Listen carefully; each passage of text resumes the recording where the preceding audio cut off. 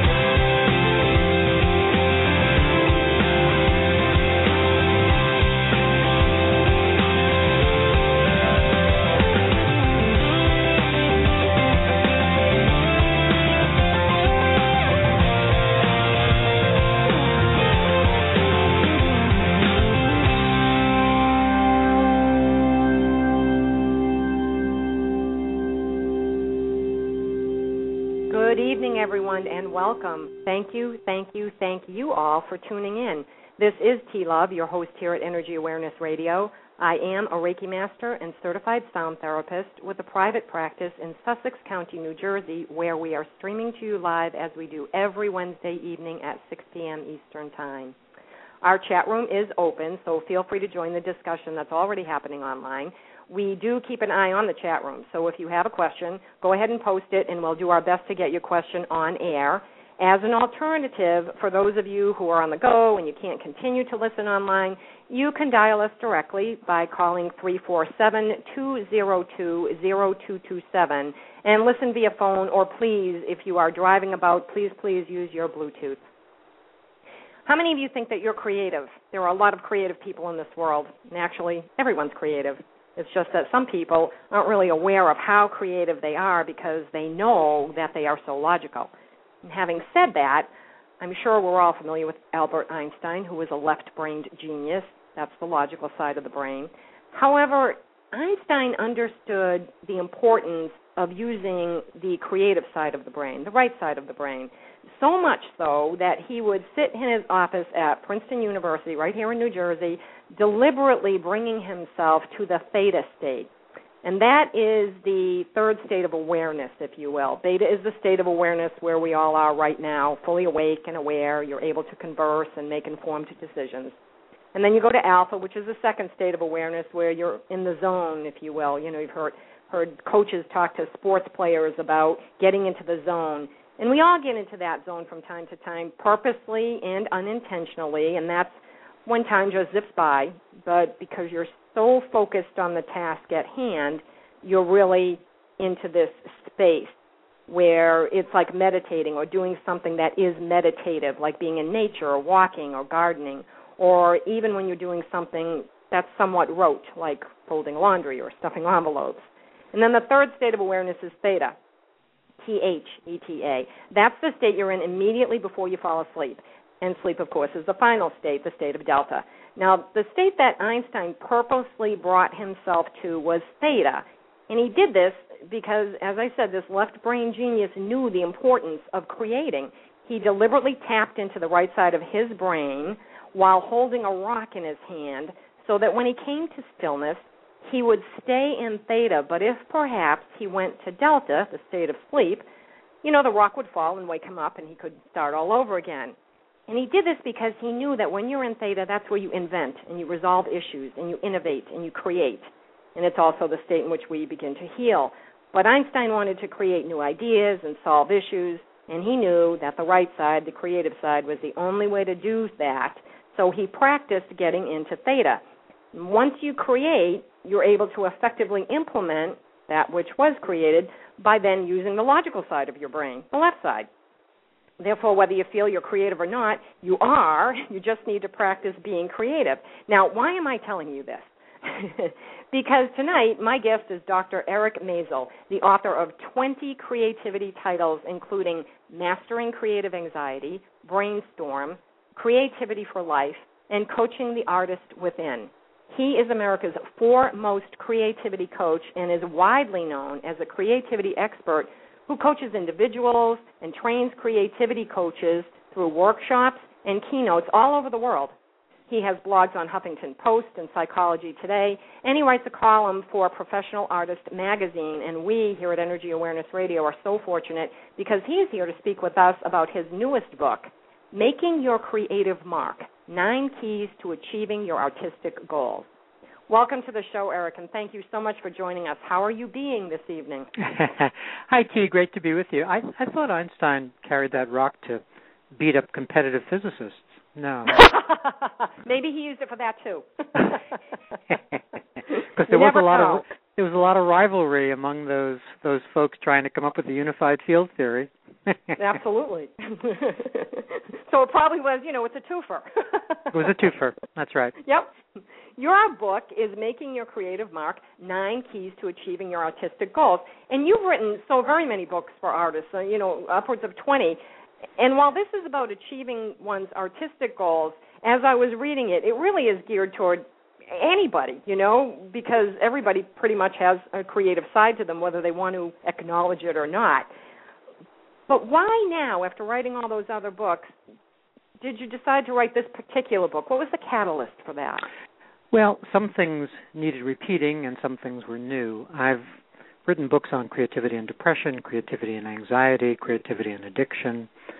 So I've covered a lot of subjects, but the subject of getting a grip on your mind and thinking thoughts that serve you is one that has to be repeated over and over again to my creative performing artist clients, so that's why there is the mind key in the book.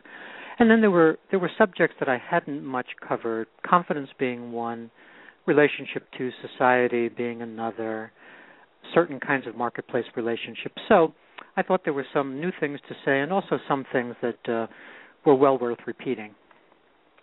Absolutely. I mean, I think all of us know that sometimes you just have to go back to the basics and hear things again in order to really get them, So yeah, especially if you're trying to institute a new habit like actually thinking thoughts that serve you, that's not a very easy habit to acquire. And so being reminded that, for instance, thinking true thoughts may not serve you. Most smart, rational, creative folks get held hostage by true thoughts because they think, well, if I have a true thought, I better think it because it's true. And what do I mean by that? Let's say you pops into your head that there are a lot of writers out there. That's a true thought. But it's not a thought that particularly serves a writer who's trying to get her book written. So when you begin to see that even thinking is an innocent-sounding thought like there are a lot of writers out there might do you some harm, then you begin to get a better picture of how important it is to get and keep a grip on your mind. Sure, and get your viewpoints out there because there are a lot of writers, but nobody will write in the same way that you do. Exactly. That's the reframe of there are a lot of writers out there. And you can either, dispute the thought or reframe it the way you just said, but whatever you do, you can't let it just sit there. Because what happens is if you think the thought on Monday, boy, there are a lot of writers out there, on Wednesday you'll stop writing your book and you won't even know what happened between Monday and Wednesday. Because these thoughts are corrosive. They don't necessarily take in the first second, but after a few days you're still brooding about that old thought about, wow, there are so many writers out there. So you do have to do what you just did, reframe it as, gee, there's an opportunity that so many writers get published means so many writers get published, and I can be one of them. So that kind of reframe is important. Yeah, and that applies to everything in life. I mean, you can use it toward all the artistic things, but it's everything. People do this all the time to themselves. So it's good to have that given back to you again, to have that repetition, and to know that, oh, yes, I have to go back to that because that doesn't make sense for me to just believe that and continue with that belief. I can, like you said, reframe it and change it in another way. Right. You've organized your book around 9 keys, which is very interesting because it's almost as if these are the 9, well, like your book says, 9 keys to achieving your artistic goals. It can help everyone, and anyone from, being a homemaker and being artistic with their children, or somebody who's a gardener and wants to create something different in their yard, or the professional artist. But these 9 keys are so very important. And as you go through each one and you read the stories that go along with them, I think it helps people to release, and I'm sure that's the purpose of doing that. But how did you develop those keys? It's hard to know how the containers form over time.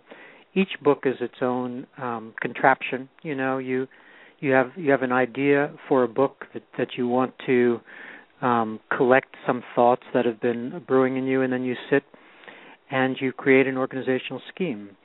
So it's not like these are the only 9 islands I could have come up with, but these were the 9 islands that popped up into my sea this time. And they're great. I particularly, there were a few that I really liked. For instance, the stress key. And, who doesn't have stress? Yeah, well, that was really... The reason I wanted to do the stress key is I've done so much writing on anxiety. I've done whole books called Mastering Creative Anxiety and Performance Anxiety. So I spent a lot of time on anxiety, both discussing what it looks like, what its, so to speak, symptoms look like, but more importantly, what you can do about it. So I spent a lot of time on anxiety, but not so much time on stress. And they're different things. Anxiety is our warning system in the moment. It's that not so perfect warning system that, when we're 7 makes us think that there's some, boogeyman in the cupboard or something. And when we're an adult, makes us afraid of, getting up and speaking for 2 minutes. As you know, the number 1 phobia worldwide is public speaking. Right. So many sorts of things scare us in the moment, and, we call that reaction anxiety. Stress is different. Stress is something that builds up over time. It builds up as chemicals in the system over time. And so I wanted to talk about the idea that it's natural, that if you're working on a project for a long time, let's say you're writing your novel, and it's taking you 2 years to write it, well, maybe you've had lots of sloggy time in those 2 years, hard times getting the novel written, and now you're trying to get to the end of it and complete it. Well, one of the impediments to completing it is not only is it hard to finish your novel for all kinds of reasons, but also the stress has been building up for those full 2 years in your system. And so you're physically more disabled than you might understand as you're trying to mentally complete a hard project.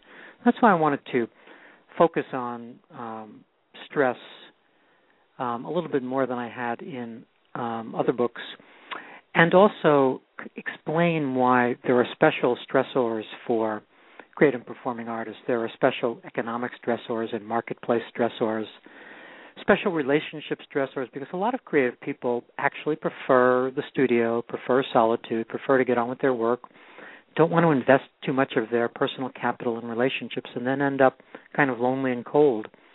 So I wanted to speak to that kind of stress, the stress of not having good functioning relationships, and many other kinds of stressors, including existential stressors where we lose the sense that our work matters. You know, who needs another photograph? Who needs another poem? Sometimes it overcomes us, that feeling that the work we're doing really doesn't matter. So I just wanted to spell out some of these stresses that creative folks find themselves under. And you did a great job with that, because you went into not just telling, for instance, the story about the gentleman who met you in the park because he was having such a terrible time with the country that he was from, trying to write the book that he needed to write. And, you're sitting there with him until dusk, just saying, stay in the quiet, and then a car beeps its horn, and you said, it's just a horn, it's nothing to be frightened of. And as you left, he continued to write. That story alone, like you could feel it. You could feel what the gentleman was going through. Yeah, it's the sort of the metaphoric equivalent of all the mindfulness practices that people are taught. It's the sort of urban oasis mindfulness parallel. Because if you live in a busy, stressful environment, and we all do in one sense, because we all are checking email all day long and doing the sorts of things that make for a busy environment, even if you're in a rural area, you can still keep yourself busy with all of these things. If you're living that kind of busy life, it's hard to slow down, and more than slow down, it's hard to stop in order to get your creative work done. You can't really get your creative work done on the run. You have to stop. And more than stop, and the following is a pretty important point. Folks all day long are trying to get things right, trying to drive on the correct side of the road and pick up their kids at 3 and do all the appropriate things in life. And then a moment's supposed to come for a creative person where they switch minds and have real, visceral permission to make big mistakes and messes, because that's what the creative process is, permission to make mistakes and messes. And most people are not comfortable making that switch. They're not comfortable moving from getting things right to, wow, I could spend 2 years making a mess on a novel. Most people really don't have that permission viscerally. Intellectually, everybody gets it. Sure, there can't be a guarantee that your novel's going to work out. Everybody intellectually gets it, but in their body they hate that idea, that they might spend a long time on something that doesn't work. But you have to buy that idea. You have to buy it on a physical level, because that's the genuine reality of process, that only a portion of our work is going to turn out excellent. If we're hoping that everything is excellent, we won't work, because that just doesn't honor process. The idea that everything's going to be excellent doesn't honor process. And it's bringing in too much perfection to try to be a perfectionist, and that's, that never works. It's paralyzing. That's right. It's paralyzing. People want to skip the things that don't work. They want to sit there and wait until they're guaranteed that the thing that they're about to do will work. They want some guarantee, and you can't have it. You have to show up and either make the mess or make the good thing, whichever way it turns out, and move on to the next thing and show up again and make a mess or make a good thing. That's the only way you can do it. And if you try to wait for inspiration, you're probably going to wait an awfully long time. Tchaikovsky has a line I like, which is, I'm inspired about every 5th day, but I don't get that 5th day unless I show up the other 4 days.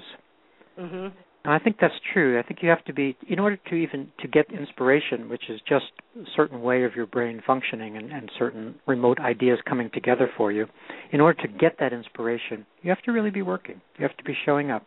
You have to be creating a regular routine practice where you know where you are at 6 a.m. each morning. You're there doing your work, and then the inspiration will come. And I think Thomas Jefferson, I might be wrong, but I'm pretty sure he's the one that said, the world is run by those who show up. So you really do have to show. I liked reading that in your book. You have to show up. People need to do that.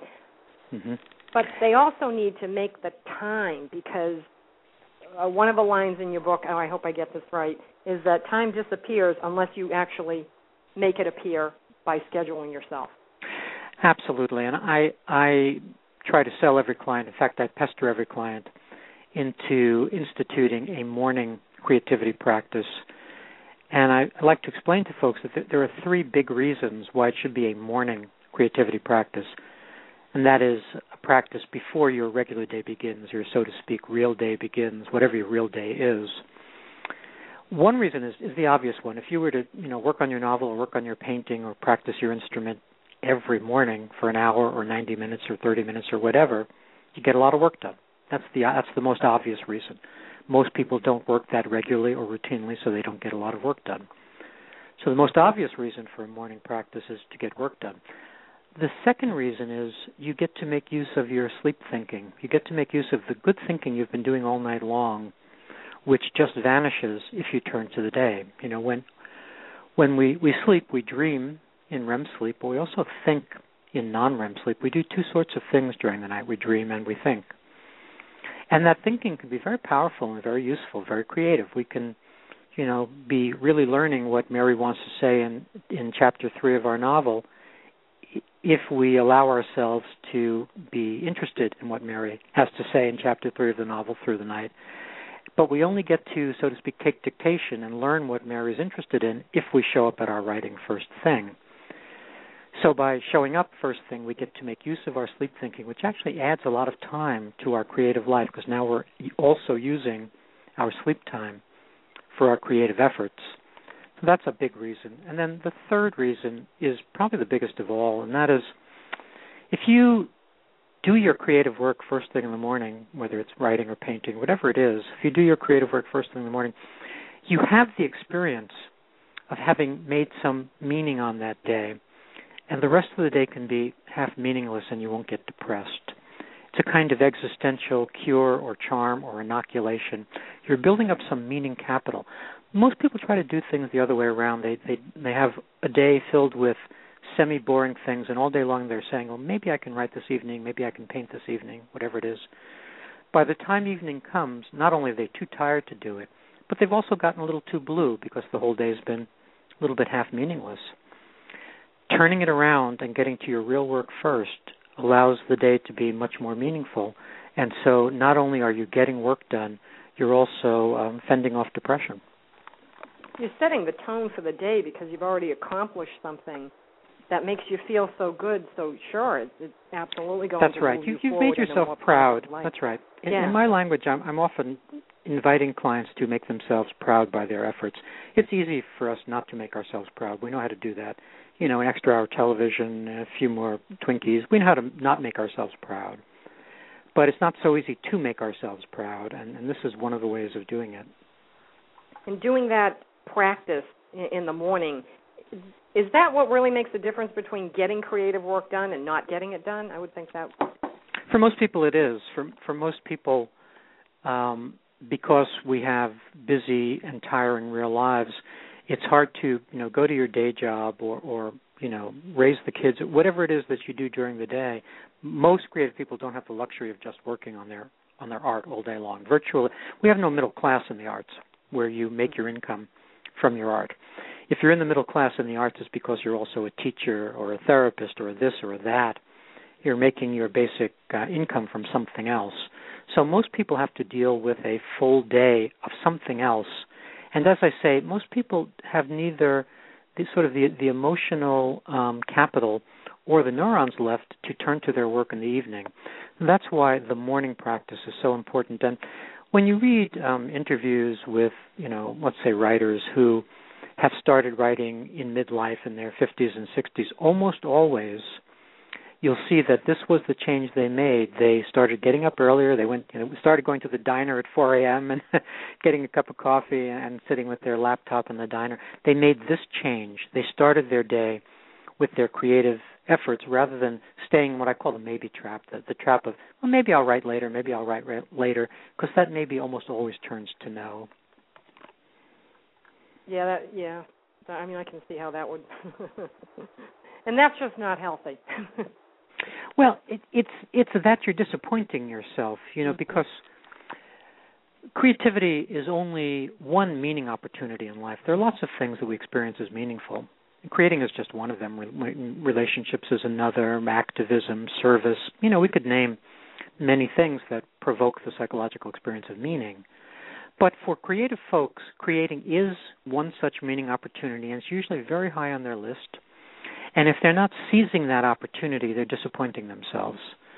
So it's not so much about, healthy or unhealthy. It's when you have a picture of life and you understand that life is only going to feel meaningful to you if you do X, Y, and Z, then if you're not doing X, you're really cutting yourself short.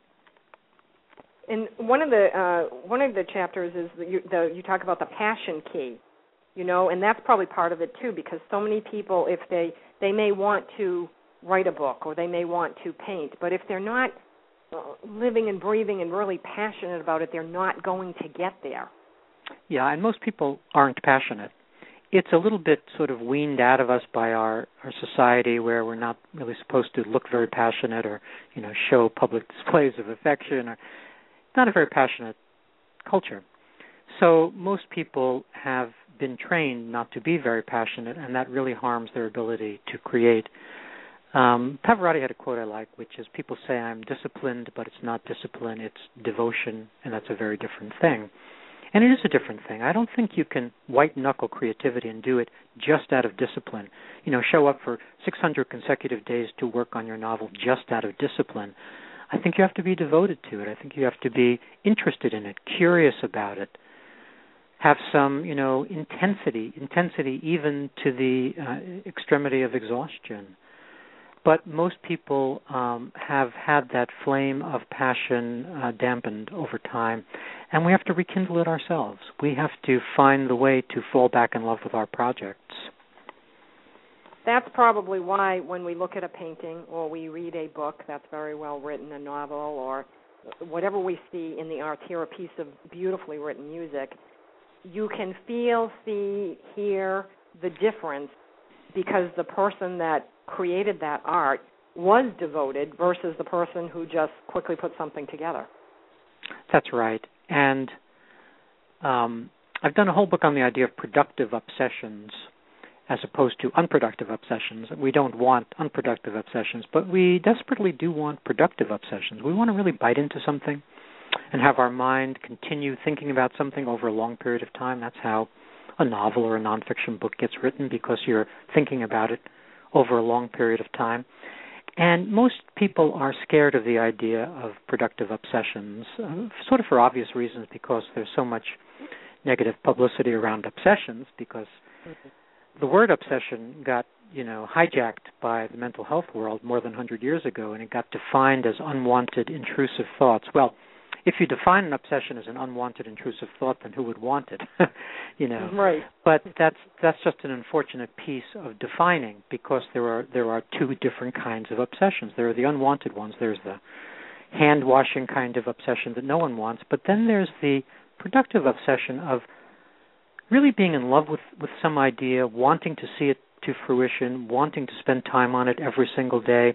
That's a lovely obsession and something that creative people really long for. That makes a lot of sense, because you're right. Being obsessive or obsessing about things really did get a bad rap. That's right, and we know how any one of us can slide into negative obsessions and just keep replaying some conversation that didn't work, or we know how our brain, our racing brain, can lock onto some worry or doubt or fear and spend too much time there. So we understand the dangers of obsessing, but we forget about the upside of obsessing, and there's a big upside to obsessing if you're obsessing about the right things.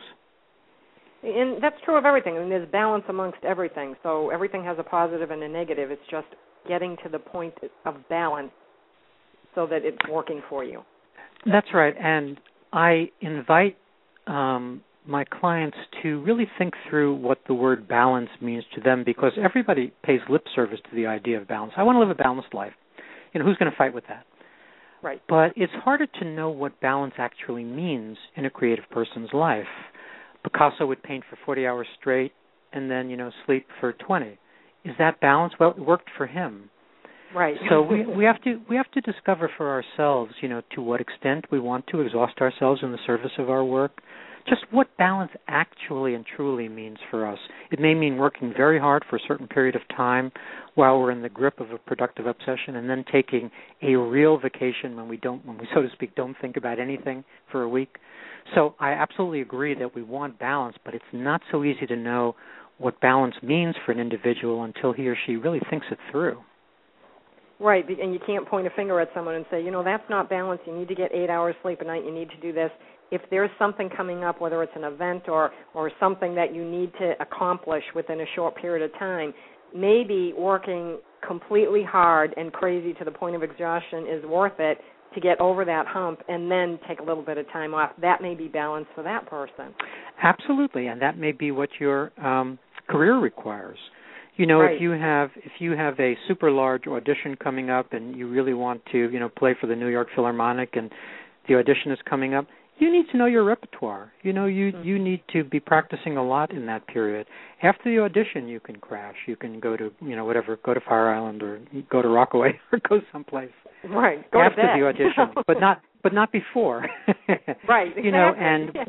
we all have the experience of taking the vacation beforehand, procrastinating and not writing that paper in our college class until the last minute, and then dashing some, half bad thing out or half good thing out the night before.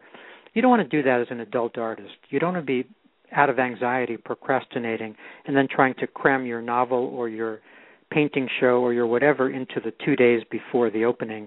It doesn't work over time, and it's also going to cause you to do some not really useful things like drink too much and what have you to deal with all of that anxiety.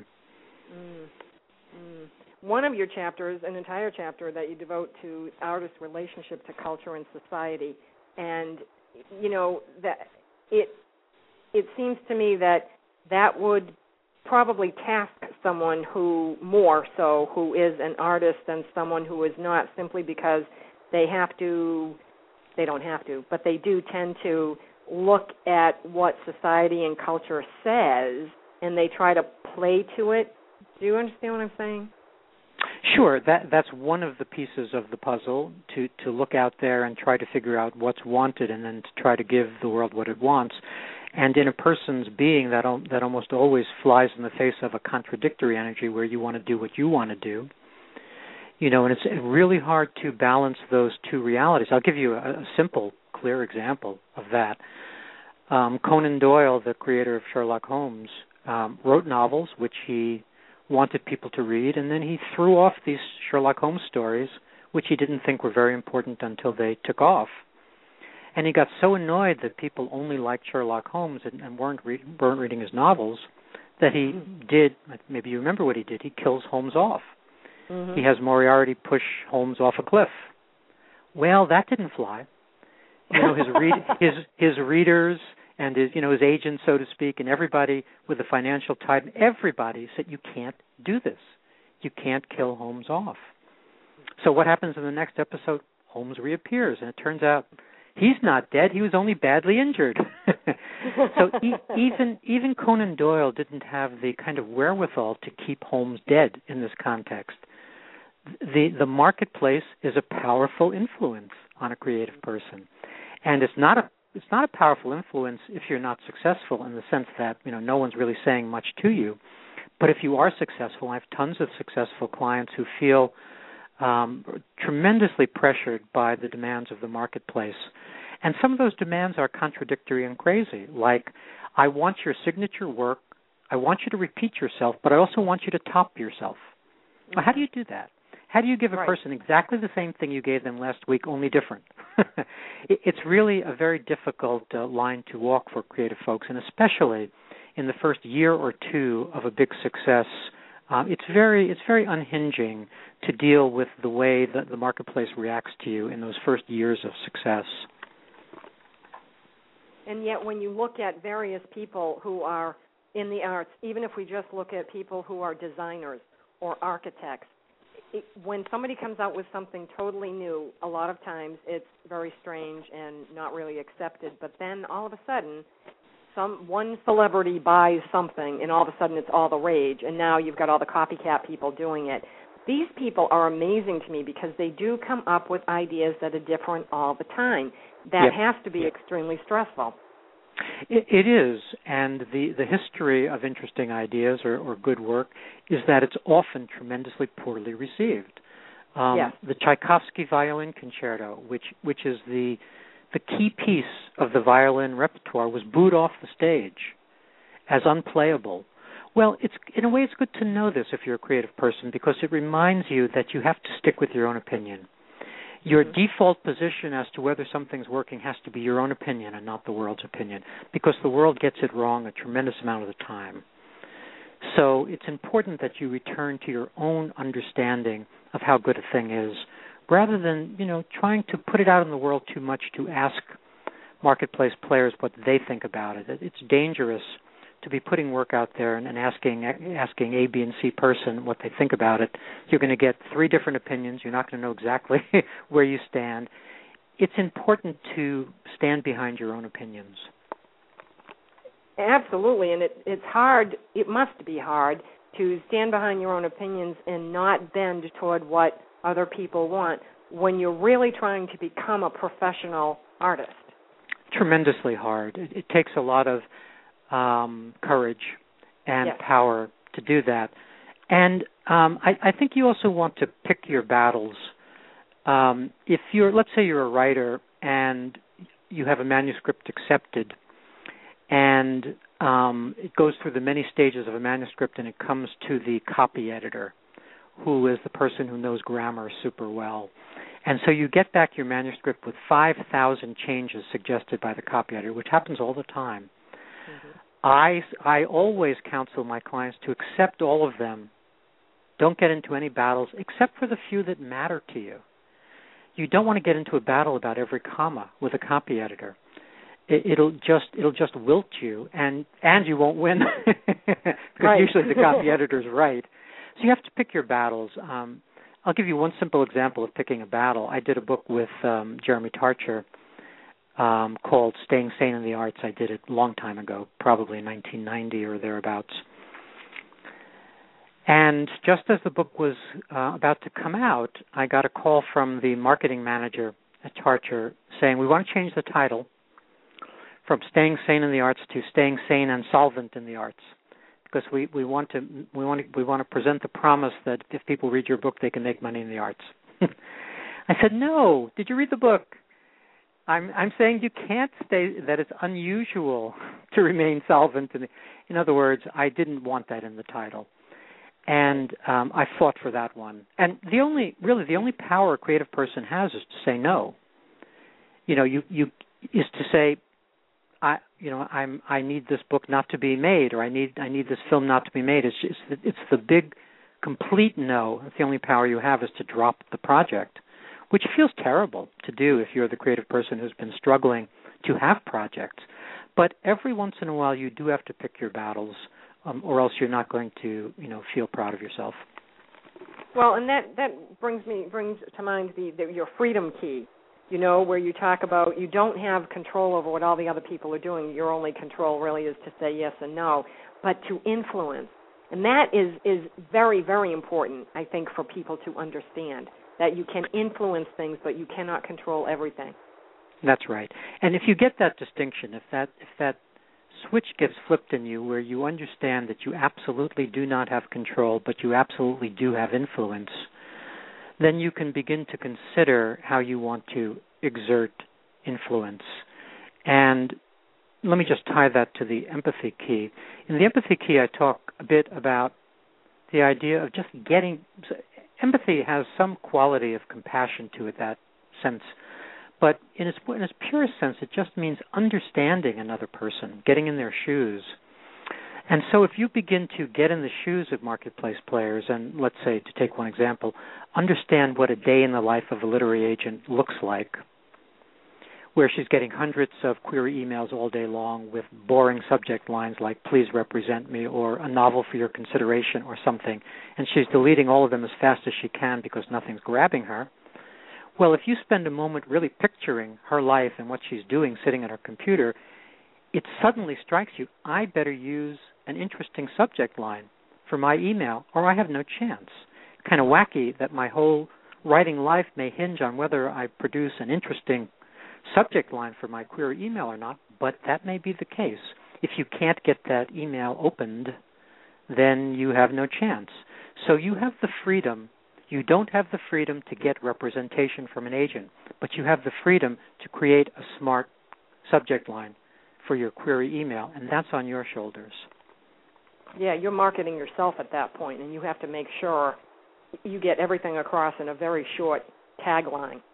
That's right. You have to win that little marketplace Darwinian battle, because there is competition out there, and you have to win that little battle by having your email opened. And one of the ways I explain this to clients is, since the rule is you're not going to make it, and that's the sad rule in the arts, you have to prove the exception. You, my client, if you want to become a novelist who sells books or a painter who's represented in galleries, you're going to have to prove the exception, because the rule is you won't have that. That's the rule. So if in order to prove the exception, what that means in part is if everybody's giving out advice about doing X, well, that means that all writers are going to be following that piece of advice. To use a simple example, let's say that all writers are told never call a literary agent, only email them, because if you call, they'll bite your head off. Well, that means that not very many writers are calling agents, and that means if you want to prove the exception, you may want to hone your pitch and get on the phone and give it a shot. The worst that happens is you get your head bitten off. That's the worst that happens, is that you have a bad moment. But what might happen that's good is you get right through to an agent, and then you get to pitch in a way in which the other writers around you aren't having that opportunity. So there's a lot of boldness necessary in making it in the arts. Yes, and as you said, it takes courage, because I'm going to guess that, and I don't know what the percentage is, but there's probably a lot of people who get to a point when they've accomplished what they thought would be something that would be easily submittable and accepted, that they can't do the rest because of the rejection. That's right. That's absolutely true. And because we're tricky creatures, we figure out a way to handle the challenge that you just described.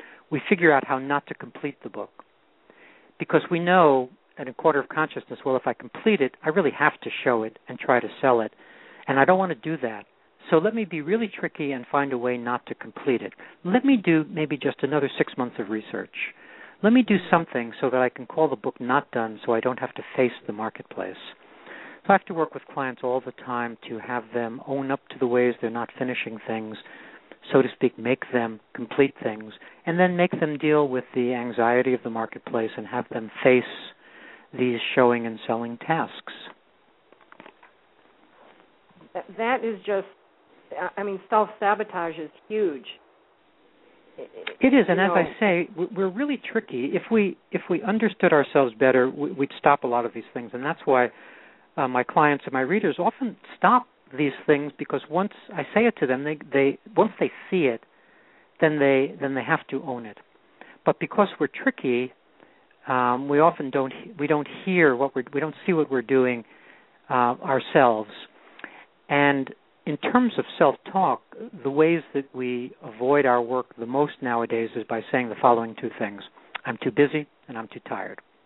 That's what folks are saying internally all the time nowadays, and both are true, except for the two part.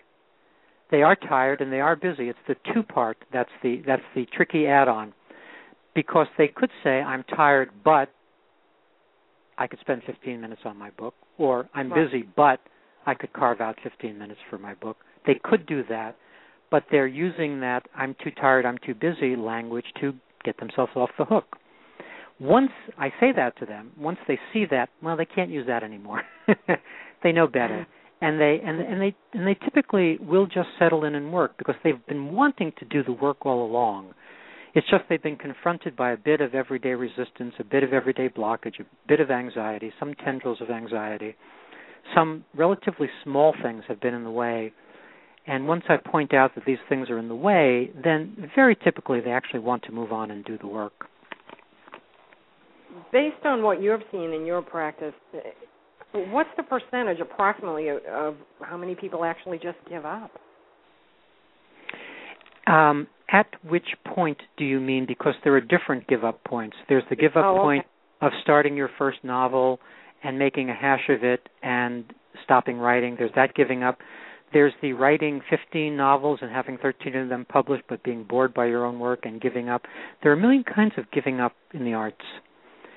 So, we'd have to kind of look at it carefully to look at the different kinds of giving ups. Yeah. Here's one of the giving ups point, and it's very poignant, and it haunts people their whole lives. It's the year from high school to college, or rather it's the freshman and sophomore years in college, where all through high school their parents have been applauding them for being creative. They've been coming to their, annual shows and loving their poetry and putting their paintings up on the walls and what have you.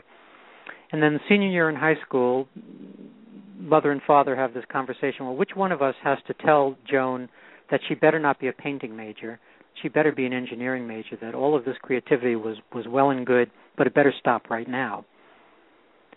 And parents have that conversation with their kids. We're not going to support you in going to conservatory. It's too hard a life. We're scared for you. We're not being mean. We're scared for you. And so please pick a reasonable life. So Joan, whatever I said, we'll call her Joan. Joan starts off in college, and she takes, 3 writing classes and 2 engineering classes, and she straddles this fence until she has to declare a major. Here comes one of those giving up times. Many, many young people will opt for law or engineering or medicine or what have you because of the pressures they're under in that year and will give up on their creative dream. That's not to say it's a bad choice, because maybe they'll do beautifully as a lawyer or a doctor or whatever, but it's a painful choice and it's going to haunt them. And they're going to figure out how they need to figure out what to do about having made that choice throughout their lives. They're going to have to figure out how to incorporate that piece that they disowned somewhere else in their life. Yeah, that's terrible, because I know a lot of people who did give up a dream of being whatever, only to go ahead and do something else, and now that whatever is something they do part-time, playing in a band, Exactly. Or something exactly. like that. These are hard choices without good answers. You don't want to say, be a musician or, be an engineer. You don't want to act like one side or the other is the right choice. Both are hard. Both bring challenges. One may bring more financial ease, if you go down the lawyer route or the doctor route or the engineer route, scientist route, may bring more financial ease, but it's going to bring its own emotional pain. And we all know how hard the other route is going to be, the musician, painter, actor. I have clients who still try to be mimes and poets and other really lucrative professions. Yes. So when you make those choices, you're setting yourself up for all kinds of challenges.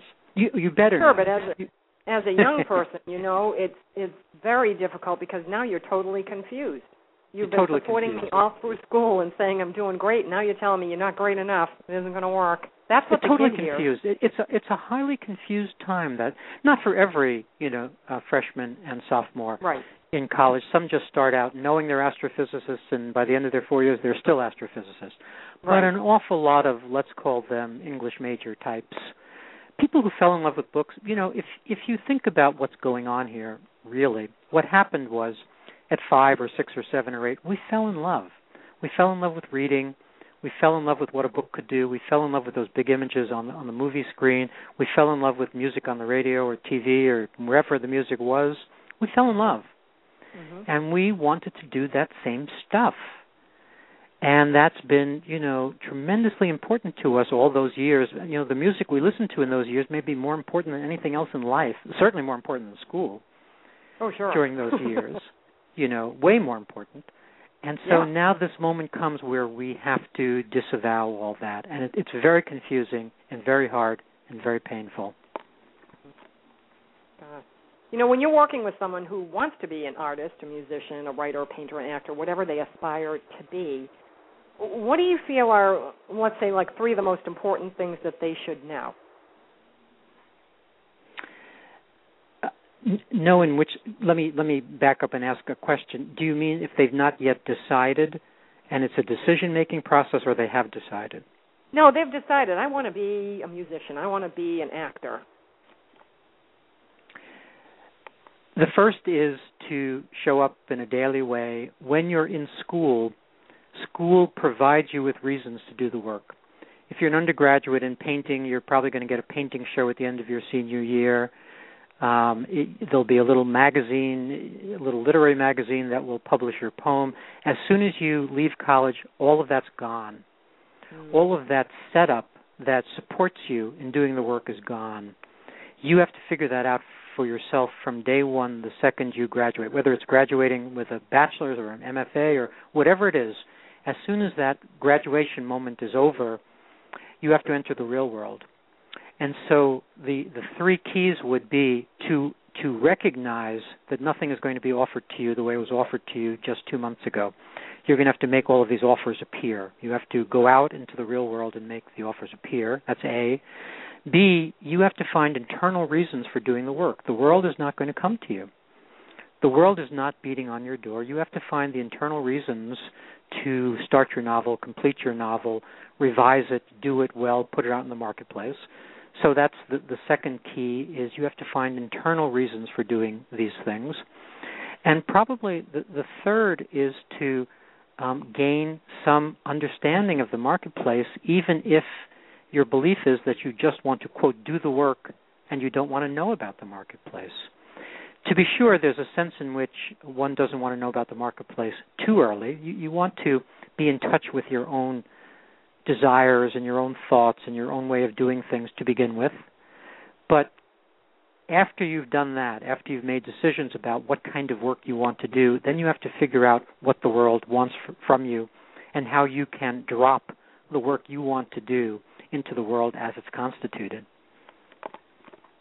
I think it's really important that they hear from the get-go, your first point, as you said, that none of this is going to be offered to you at the end of the 4 years, because I don't think that reality hits people.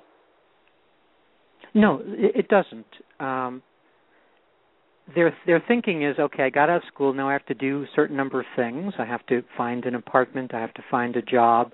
And so they do things which are a little bit demoralizing and costly in terms of their neurons and their energy.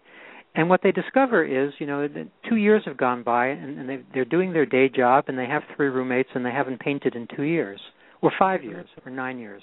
Time flies in your 20s. Mm-hmm. And just the regular tasks of living and new relationships, and your first 2 divorces, and all of the things that we go through are really taking up all of our time. And it's often very hard for creative and performing artists to be still connected to the work they'd always intended to do. The rest of life overwhelms them. Yeah, I can imagine it absolutely would, because it just kind of comes up and hits them in the face, and they didn't see it coming. That's right. I mean, your day job boss is a real person, and the person who's the taskmaster for your novel is just you, and you come in second. You come in second to your day job boss. However you've set up your life, you're full of thoughts about that other life. What John said to Mary, in the back room, and just all of that day stuff preys on us. And it's very hard to get to our work when we're immersed in the rest of life. Sure, it's very hard to get to that creative space and to find it when you're immersed in the rest of life. I use the phrase creating in the middle of things, that whether you're 22 or 62, you still have to create in the middle of things. Life is always going on. And if you try to make the setup, well, I'll work when X happens. I'll work when the summer comes. I'll work when I get a residency. I'll work when the remodel is over. I'll work when the in-laws leave. I'll work when whatever. You're not going to get your work done, because you're always going to be putting it off someplace into the future. Sure, and we've all done that with everything. With everything. That's right. And it's easy to do. And in a way it makes sense. That's one of the, complexities or tragedies of the human mind, is that it makes sense. It's unfortunate, but it makes sense. So, if let's say you're a new teacher, and that's your day job, you've decided to become a teacher, well, that's stressful and difficult, and you have to create lesson plans and what have you. So naturally you're going to say to yourself, well, I'll work on my novel when the summer comes. Well, when the summer comes, I can guarantee you're not going to work on your novel. Right. Because you haven't been I refer to it as the Scarlett O'Hara approach. I'll worry about it tomorrow. Mm-hmm. That's right. You know. Now, as far as a creativity coaching success story, do you have one that you'd like to share with us? Sure. I do 5-day writing workshops, deep writing workshops, in addition to the other things I do, and I do them all over the world. And I had a client who was also a personal client. We were working individually, but she had a different art life. She was a performance artist and other things, and was not a writer.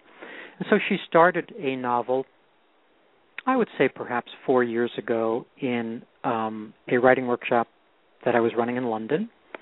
And then she continued working on the book throughout the year, but also by attending a workshop I did in Paris. And then she finished up the book in a workshop I was doing in Prague. So she worked consistently. And to make this long story short, even though it was her first book, because it was in a genre that was wanted, because she landed upon an excellent literary agent, because the literary agent knew exactly the right publisher, to make this long story short, she got a 2-book deal for $300,000 as her first book. Good for her. Good for her. That's exceptional. And there were lots of pieces that had to fall into place for that to happen. But there's one success story. That's fabulous. And I know you do teach the writing workshops in London, Paris, Prague, and Rome. You must do them in the United States as well. I do. I do them in my home territory of San Francisco. I have one coming up in, I think, early November in San Francisco. But I also do them at all the big the big retreat centers like Esalen in Big Sur, California, and Omega, which is a conference center in Rhinebeck, New York, and Kripalu, which is a retreat center in Lenox, Massachusetts. So I do them continental. Oh, and also I'm going to be at Hollyhock this year, which is north of Vancouver, on one of the islands north of Vancouver. Oh, beautiful. That's wonderful. Omega is about an hour and a half for me, and I'm from Massachusetts, so Lenox is probably about 4 hours for me. I'll have to look you up. Yeah, they're all beautiful settings. All of those 4, Hollyhock, Esalen, Omega, Kripalu, they're all beautiful. And I also go to Roe, which you may or may not know about. It's another conference center on the Massachusetts-Vermont border. That's gorgeous. So these are wonderful places to go to, almost irrespective of what's being taught there. Right, but they certainly would bring out the creativity, I would presume, in almost anyone. They do. Yes, just from the quiet and stillness. I can't believe we're almost at the top of the hour, Eric. However, before we go, if you would, tell our listeners how they can learn more about you and where they can purchase your book and learn more about your workshops. Sure. Well, the book is in all the usual places, Amazon, Barnes & Noble, local bookstores. To learn about me, come to my site. It's ericmaisel.com, and that's EricMaisel.com. And you can learn about the creativity coaching trainings I do and the workshops I run, individual coaching, all the usual things. That's wonderful. Again, it's EricMaisel.com. So check that out. Listeners, we need you to spread the word. If you enjoy what you hear on Energy Awareness Radio, share it with your friends. Send the link to the show so they can be made aware of all the wonderful things that are offered here at Energy Awareness Radio. Every single one of my guests, every single one of them shares their time freely. They give us a minimum of 60 minutes of their day to help us all. And as you are all aware, they do it at no charge. You don't pay anything for the wisdom and knowledge that you receive here at Energy Awareness Radio from all of these wonderful guests who share their time and expertise with all of us. So please be sure to pass the word, make others aware, so they too will be able to grow and learn and make this world better for everyone. Thank you again, Eric. I appreciate you sharing your time with all of us this evening. It was a pleasure to have you on the show. It really was. It was very informative. I enjoyed myself immensely. It's great being with you. Thank you. On behalf of everyone here at Energy Awareness Radio, I'd like to thank all of our listeners for tuning in this evening. My name is T. Love, and I hope you'll be back next Wednesday at 6 p.m. Eastern Time for another great show here at Energy Awareness Radio. So go ahead and get out your calendar and note it now so that you remember to tune in next week. Don't forget to follow me on Twitter at NRG Aware Radio. That's at NRG Aware Radio. For more information about me, please visit my website, quantumwellness.org. You'll find an archived list of past shows, the lineup for upcoming shows, as well as information about other upcoming events I'll be hosting throughout the year. I am your host, T. Love, here at Energy Awareness Radio, intending you and yours a most wonderful week. Remember, living from your heart is quite easy. You need only give thanks to do so. Take care and stay well.